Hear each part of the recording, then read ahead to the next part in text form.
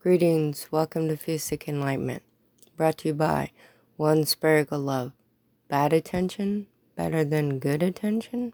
Published October 23rd, 2014. Bad attention is better than no attention at all.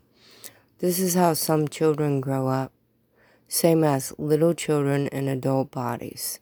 They feel a giant need to get attention. In the life of entertaining, politics, etc., the bigger the show, the more attention they get. Same thing comes to war. Anger is hurt turned inside out. No rocket science there. War is a conflict of love inside of self, which is then passed on to other species upon planet Earth.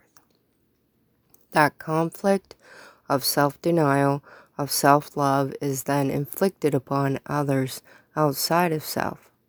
A person can do 100 good things, but people always remember that one bad thing, which then imposes judgment. Is this what future generations learn? Do we pass judgment? That if you are bad, you will get more attention? Isn't that reverse psychology in the wrong direction? Really, seriously, we need more adults in the world.